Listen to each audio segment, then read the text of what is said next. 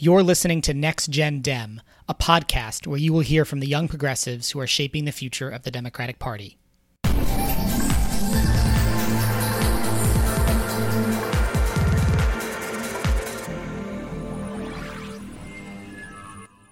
I'm Max Dworin, and you can join me every other week to meet the next generation of liberal leaders, hear about the causes that matter to them, and learn how you can get involved too. Hello, hello, hello. Welcome to episode 11 of Next Gen Dem. The country may be falling apart before our very eyes, but I hope you're having a great summer at least. My guest on this episode is incredibly impressive. His name is Ken Harbaugh, and he's running for Congress in Ohio's 7th District, which is deep, deep red. He has an interesting background: Yale Law, former Navy pilot, and president and COO of an organization called Team Rubicon Global, which provides veterans around the world with opportunities to serve others in the wake of disasters. Ken and I discuss a number of things on this episode, including how he feels his military service has made him uniquely qualified to bridge the divide in politics, what the current perception of Trump is among veterans, and how he balances being a parent with his pursuit of elected office. I hope you'll enjoy the episode.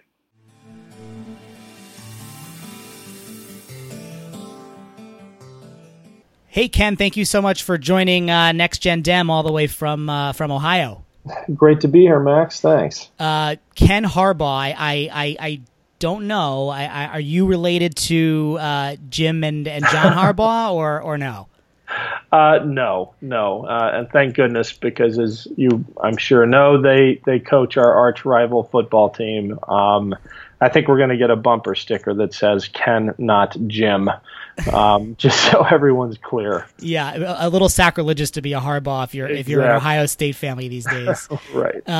Well, Ken, you're running for Congress in Ohio, the 7th District. That's right.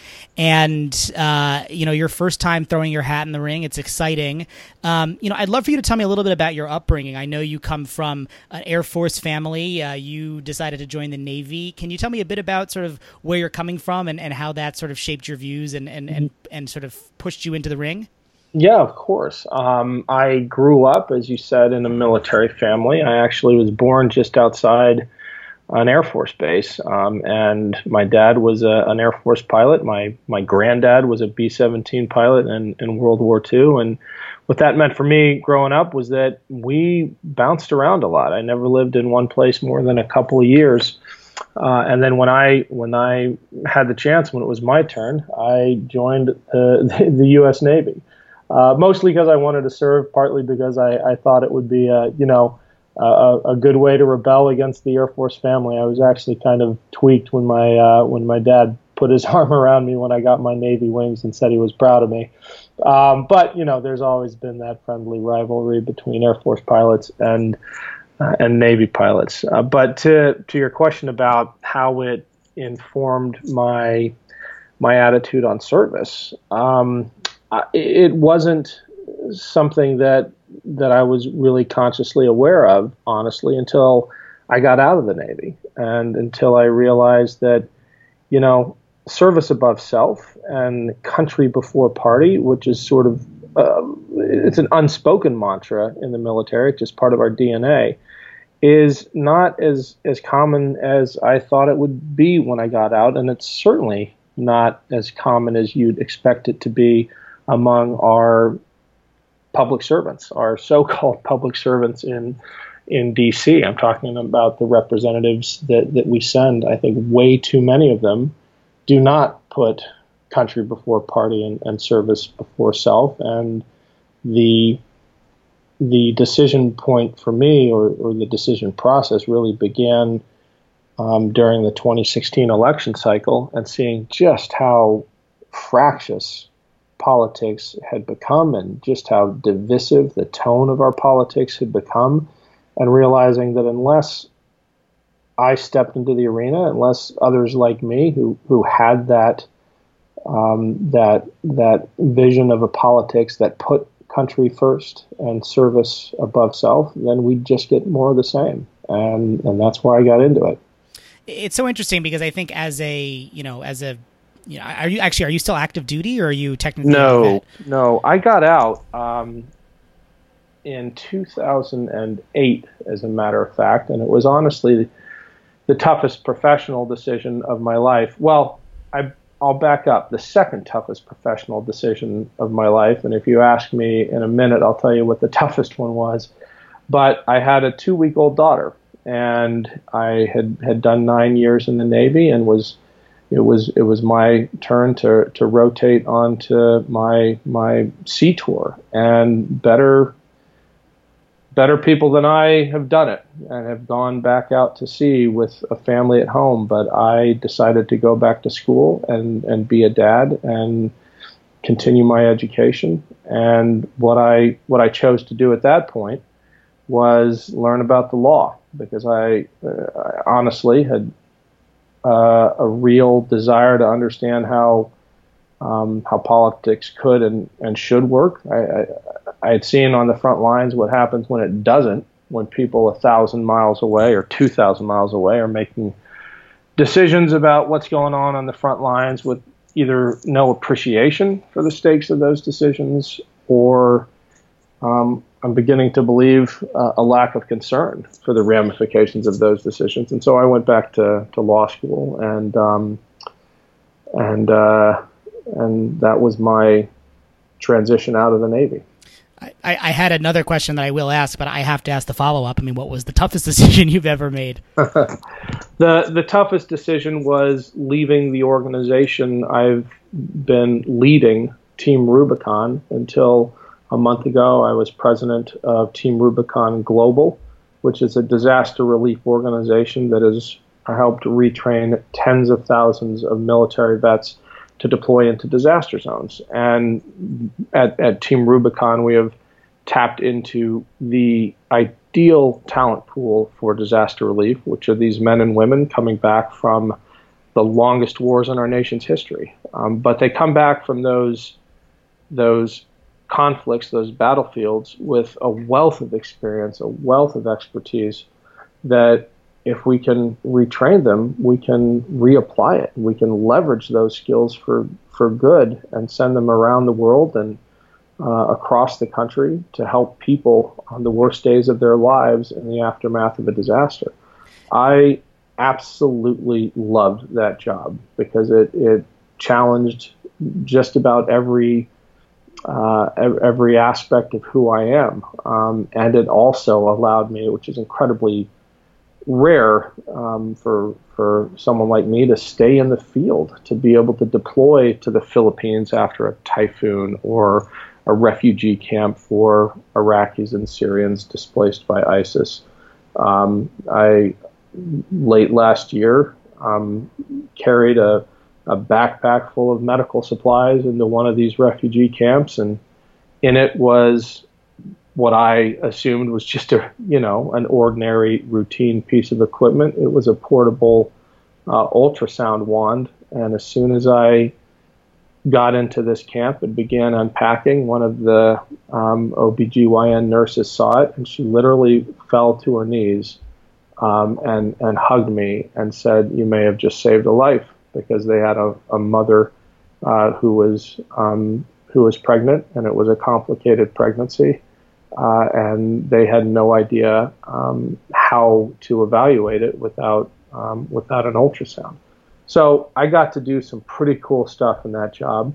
But upon realizing that, or answering this call to serve my country in another way as a candidate for Congress, I had to make a decision, because the fact is you really can't do both. Running for Congress is a full-time job. It's more than a full-time job. Just ask me what my day was like today. It's way more than a full-time job. And I would be letting Team Rubicon down if I tried to do both. So I made the very tough decision to step away. What's great about, I know a little bit about the organization. I mean, what's great is, it's functional and it's logical in its sort of a approach and leveraging sort of this military expertise. But what's great about it is a lot of people, I think, coming home are searching for purpose, the purpose they had, serving their country overseas. And this is a really concrete purpose. And so it's really wonderful. And obviously I applaud you for throwing your hat into the arena, as we say, to run for office, but also, for serving our country and then helping to lead this organization. It's fantastic. Well, thanks. Yeah, and I mean the credit's not mine. It's to the tens of thousands of gray shirts out there who are on the front lines. They inspired me every day I was on the job. So you talked a little bit about, your decision to run for office, and, there are a million offices, there are a million positions out there, right? Like you could run for your local city council, you could run for, state legislature, Congress. That's a big thing. That's no small task, especially your first time. Why start there? Why not start, something, I don't want to say smaller, but something maybe that's maybe the outsiders review is a little more achievable. Yeah, sure. I guess not to be too melodramatic, but I think sometimes you have to run to the sound of gunfire, and Congress is the most broken political institution in our country. Local politics isn't nearly as dysfunctional as Washington politics.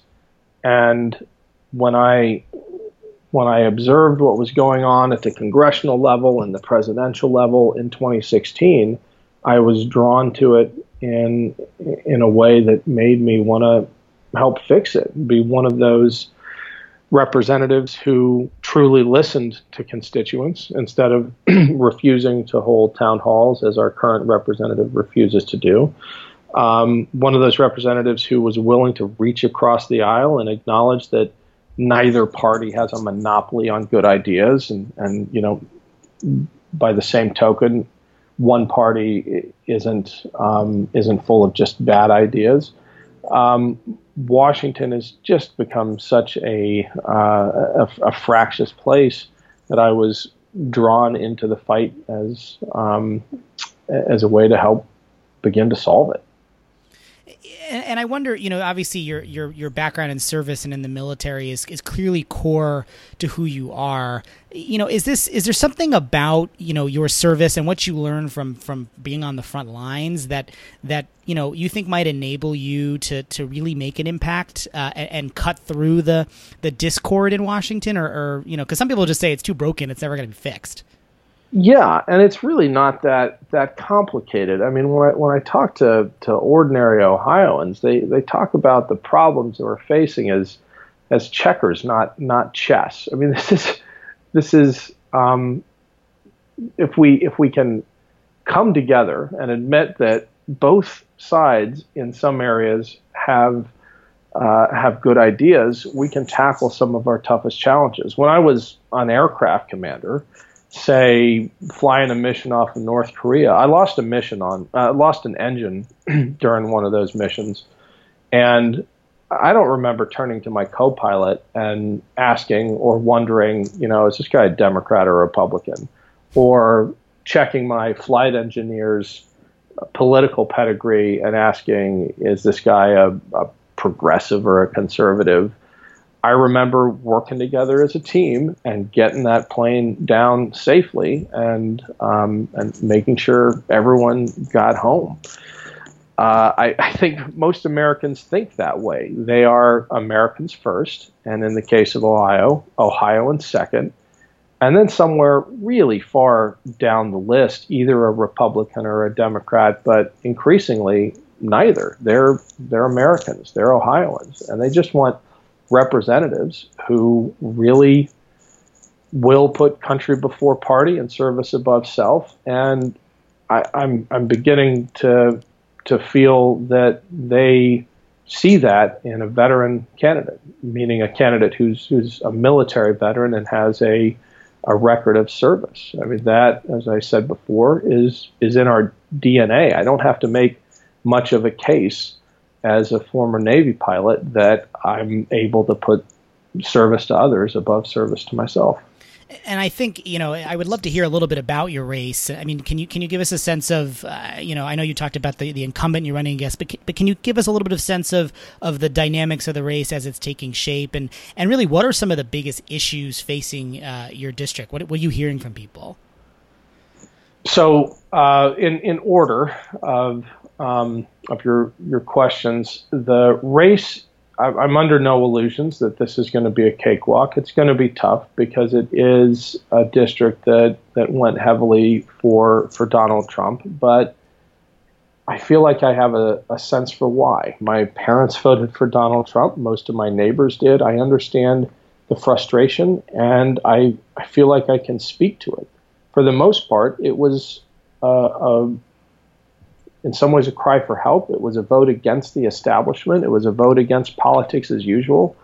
And I get it. Politics as usual is broken. It's not addressing the real problems of real Ohioans. And to the second half of your question, those problems include a complete lack of confidence in Washington when it comes to things like health care.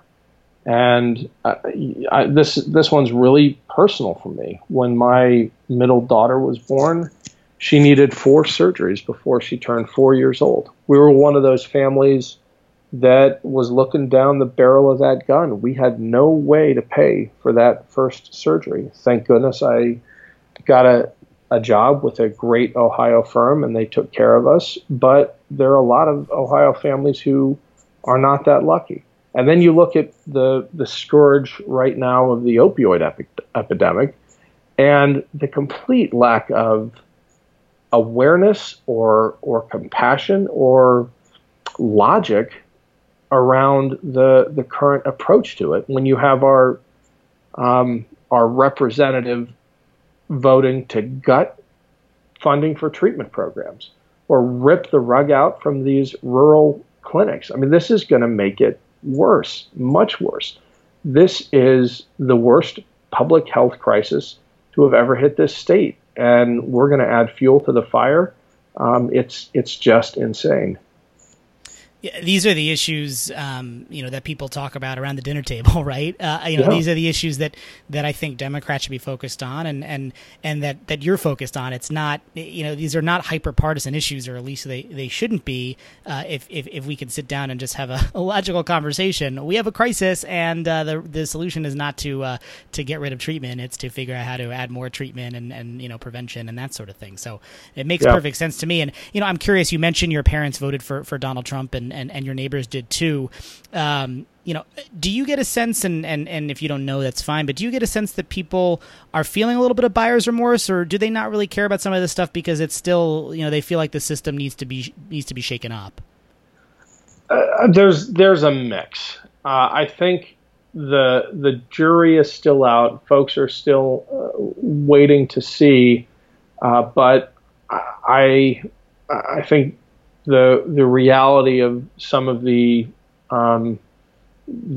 unmet expectations are gonna sink in, and then I think most of all, in the conversations I'm having with folks, people are just worried about the lack of discipline in the White House, and the idea or the observation. It's not an idea. It's a real thing that you have a president who acts with such impulsiveness sometimes. And I think as a case in point with his treatment of classified information and the way this president appears to use top secret information as kind of a poker chip, and in a way that like he's bragging to his friends, except the poker table happens to be the Oval Office and his friends happen to be, the Russian ambassador and his entourage. And as somebody who risked my life to collect that kind of top secret information, I find that really worrying and more to the point. And offensive. Well, yeah, I mean, I would go that far, especially when I think about the people still out there whose lives depend on that classified information. That's where I'd go so far as to say it's offensive. When I was 24 years old, I was read into a TS-SCI program. That is the highest level of security clearance you can get, top secret, sensitive, compartmented intelligence. And the oath we swore was to keep that information secret for 75 years. That's how sensitive this stuff is.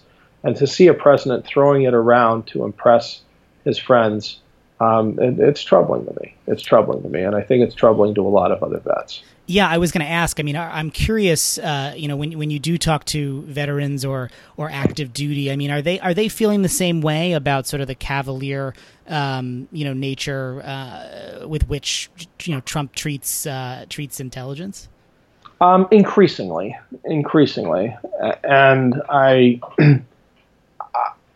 thankfully, the military is still one of the most respected institutions of American government across the political spectrum, and it has done a really fantastic job over generations now of staying out of politics and being nonpartisan.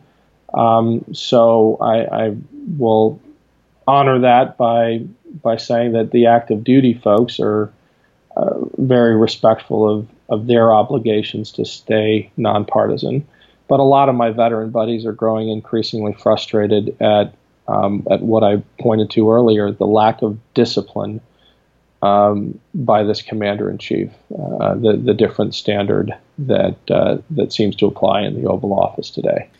It'll be interesting to see how and whether that develops over time, because obviously, veterans, active duty are a major voting bloc, and I don't have data in front of me, but it generally tend to be a more conservative one. So it'll be interesting to see how that takes shape as we march on with this administration. God knows how long they'll be in office. For people considering running for office and doing what you're doing, and maybe it's not running for Congress, maybe it's running for school board, doesn't matter. What's the piece of advice that you would give them? How do they get started? Where, what do they do? What do they have to think about? So as far as getting started, I started by just talking to my friends and saying, is this something you'd support me doing? What are your thoughts? I did a heck of a lot of listening. And then for those considering running at any level, I would just encourage them to make sure that they're doing it for the right reasons, that it's about service above self, and in the case of Congress at least, that it's about country before party. When I was a brand new ensign in the Navy at 22, I swore an oath to support and defend the Constitution. And I checked, not to be presumptuous, but I checked, and representatives in Washington swear the same oath. It's not to a party. It's not to a president. It's to the Constitution of the United States. And if you think you can do that, if you can support and defend the Constitution of the United States against all enemies, foreign and domestic, then I think it's something people should start seriously considering. We need good servant leaders running for office. And you did say you have a family, and this is obviously tough. You say your days are jam packed, and it's even more than a full-time job. How do you do it all with a family, and does that require you to sort of think twice about this, or does it actually motivate you to run? Well, my tongue-in-cheek answer is you do it badly. I mean, my kids sometimes suffer the brunt, but my 12-year-old understands the stakes, and she's proud of what I'm doing.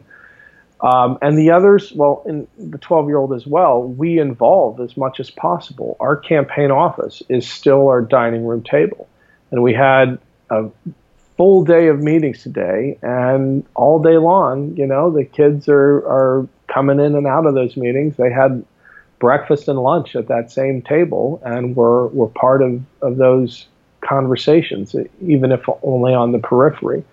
And for me, at least, I don't know if everyone can do it this way, but for me, at least, the only way to pull it off is to make my kids and my whole family a part of this enterprise, a part of this adventure. Because if it's just me out there doing it on my own, I don't think I could pull it off, and I think my kids would feel increasingly distant. But in some ways, this is one of the most rewarding jobs I've ever had from a family perspective, because I really am doing it for them, and I really do get to involve them in a lot of the day-to-day stuff, which is pretty cool. Not most jobs don't let you do that.